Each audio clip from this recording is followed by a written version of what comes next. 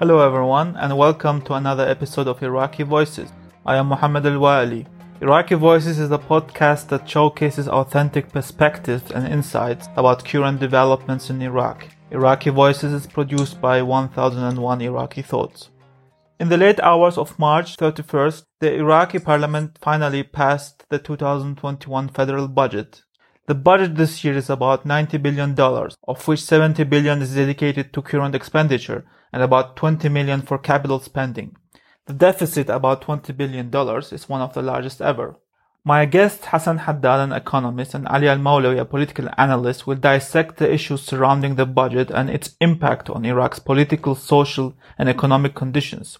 Welcome, Ali, and welcome, Hassan. Thank you. Good to be with you. Thanks for having me. Ali, what are the most interesting features of this budget? I think one of the biggest issues relates to jobs, and this budget increases public employment quite significantly, although we don't have the exact figures yet because the detailed breakdown of the budget numbers hasn't been published yet. But we do know that the government's version of the budget proposed adding more than 300,000 people to the public payroll. And I think this is both a function of Iraq's dire economic situation and the fact that elections may be around the corner. So there are hundreds of thousands of young people demanding government jobs.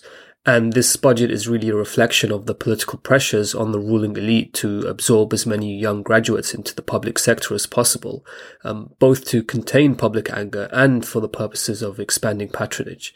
The other issue is the KRG revenue sharing deal, which I think is slightly different to ones from previous years.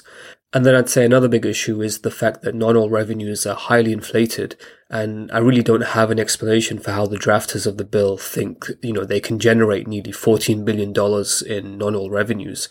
But we'll have to wait and see what the breakdown of that figure looks like. Thanks, Ali.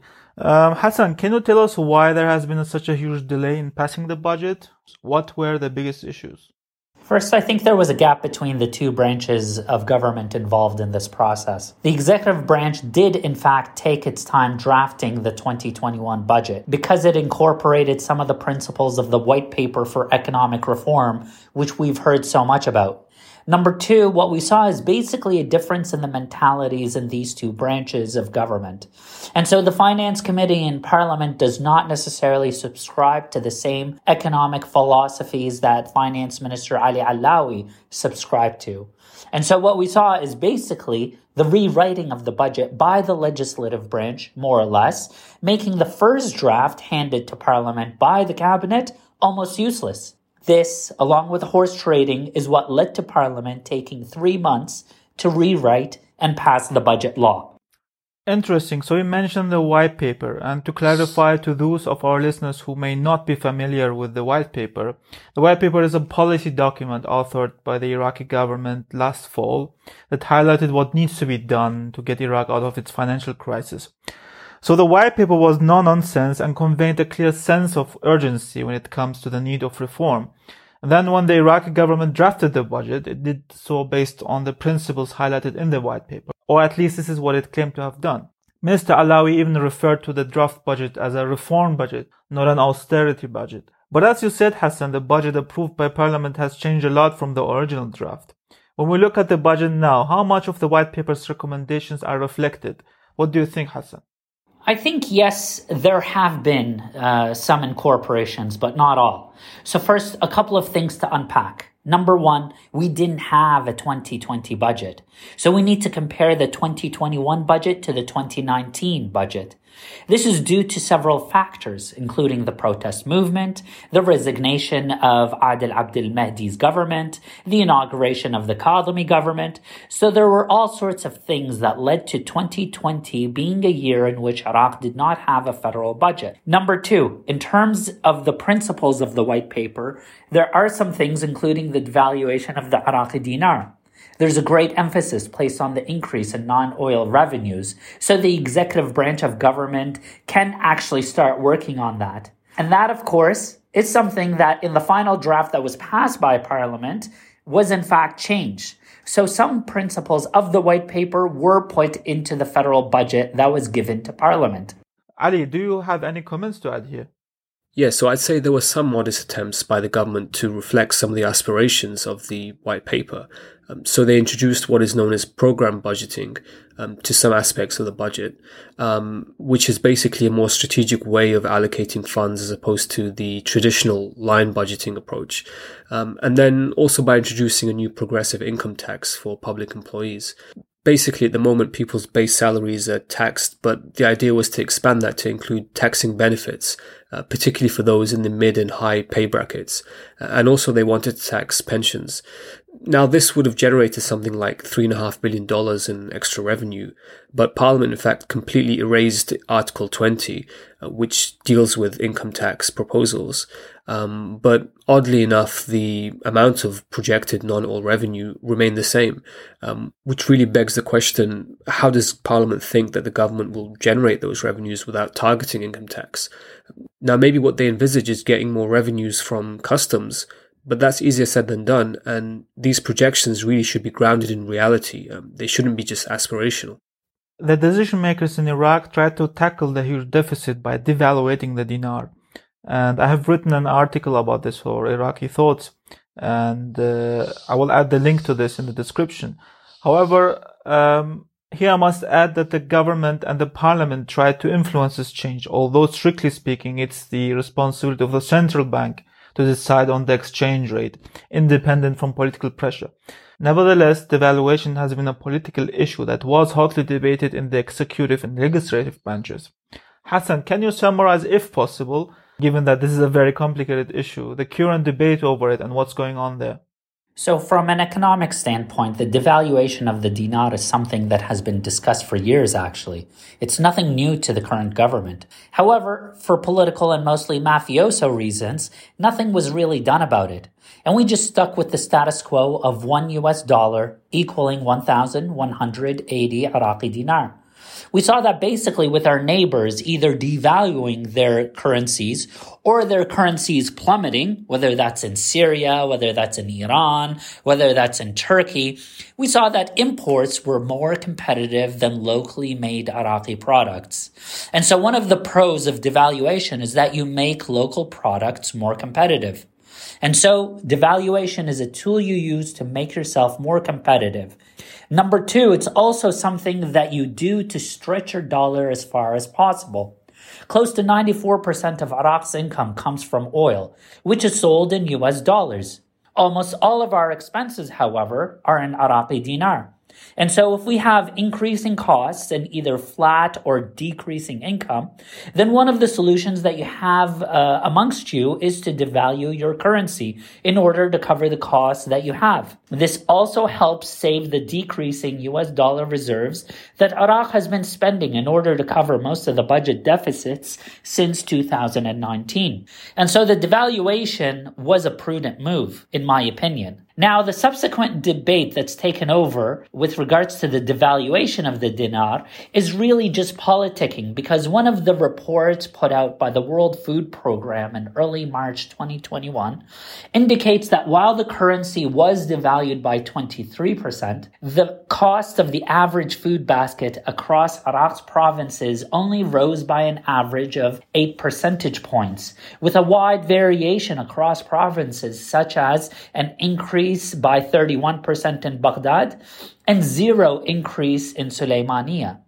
And so the actual burden that is being carried by the average Iraqi is not as bad as the politicians are making it out to be. And so this begs the question, why has the Iraqi dinar devaluation become a rallying cry for so many political parties and blocs within parliament? Okay, yes, you mentioned the fact that it isn't economically at least as bad as some politicians want it to look like.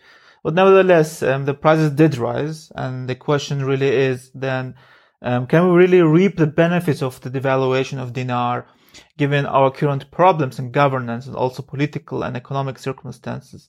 So what do you think, Ali? I think you can only reap the benefits of devaluation if devaluation is part of a broader package of reforms. And my concern is that we haven't seen any other significant measures, like, for example, enhancing the business environment in Iraq, to encourage the growth of the private sector, and to boost production of local goods, or indeed cutting, wasteful spending. And so the worry is that we don't actually capitalize on the benefits of devaluation, but end up having to deal with all the downsides like inflation. And I also think that we really have to bear in mind that we are in a different fiscal climate now compared to when the decision to devaluate was taken. So Iraq was selling crude at $48 a barrel in December, whereas last month it averaged $63. And the government isn't struggling as much as it was before to pay salaries. And I think that was the primary motivation for rushing towards an abrupt devaluation, which was that the government just didn't have enough cash that led to delays in paying salaries. Now, of course, devaluation does inflate the amount of dinars that you have at your disposal, but then that's offset by the fact that you have to spend more on social protection for the hardest hit and the most vulnerable, which is actually what you can see in the budget. So to be honest, I think there are good grounds to be skeptical of devaluation. And as you alluded to, it's clear that the initial decision was made by the government and supported by most of the political blocs, when in fact it should have been a decision for the central bank to make. Yeah, I mean, when I listen to both of your arguments, it seems to me that you both make valid points. But in general, I think the political elite in Iraq hasn't been really strategic about it anyway. In other words, I don't see any clear justifications for either exchange rates other than maybe political interest as opposed to economic benefits. But then there was one big issue that delayed the budget, and it's something that happens every year, which is the KRG's share. There has been some deals over the years over how much the KRG's share in the budget is and what its obligations are. And again, in 2021, there has been another deal. So Ali, what was the deal this time? And more importantly, do you think it's going to be implemented? So as an outside observer, there's really very little reason for me to believe that this year will be the year when we see the KRG hand over the agreed volumes of oil in return for its full share of the budget. And this is really just based on the fact that since 2014, we've had several iterations of this deal with almost zero compliance. And if oil prices continue to pick up, then you really have to wonder why the KRG would be inclined to comply this time around. So Article 11 starts off, as always, by talking about how there needs to be a thorough audit of the KRG's oil sales over the last decade or so. And there's also a provision that requires the KRG to hand over half of its customs revenues to the federal treasury. There's no way that the KRG is going to open up its books to the Board of Supreme Audit. And there's also no precedent for the KRG to hand over customs revenues, which is another black hole. But this year there is, I'd say, an implicit green light in the wording of the text for the KRG to independently export a portion of their oil. And this wasn't the case in previous deals. Now, of course, the wording of the text is always very cryptic and ambiguous. And this is something that we've become used to. And it's really a way for politicians on both sides of the aisle to save face and, to be able to interpret the deal in a manner that really suits them. But the deal says that the KRG should produce at least 460,000 barrels of oil a day, but then it can deduct expenses and also account for domestic consumption. And then it should hand over a minimum of 250,000 barrels a day. So for me, that's a change in the deal that I would say favors the KRG's position over the federal government's. Well, that brings me to the final question, which is there were huge delays in passing this budget. It took longer than it usually does, and the draft bill was effectively rewritten. So Hassan, first, what does this say about the nature of Iraqi politics today?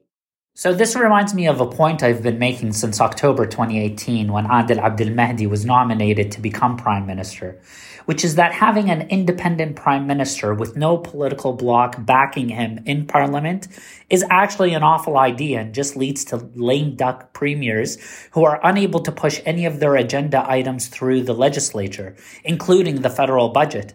And so Iraqi politics is as fractured as ever, and the only thing that brings the political elite to the kitchen is the opportunity to cut up the fiscal cake. What do you think, Ali? Yeah, so what I think is really clear about the whole budgetary process is that Parliament, and by that I mean the political blocs, have completely taken control of fiscal policymaking. The government tried multiple times to generate more revenues from income tax, and each time it was rebuffed by Parliament. But not only has it become really hard for the government to push through its legislative agenda, the scale of the fragmentation among the political blocs makes it really hard for the parliamentary system to function with any degree of coherence. And that's really something worth thinking about when we get closer to elections and then a new round of negotiations to form the next government. Okay, thank you very much, Hassan and Ali. This has been very informative. Thank you very much for listening. If you haven't done so already, subscribe to Iraqi Voices through Apple Podcasts, Google Podcasts, or Spotify, and make sure you follow us on Twitter to get notified about new episodes of Iraqi Voices. Until next time, goodbye.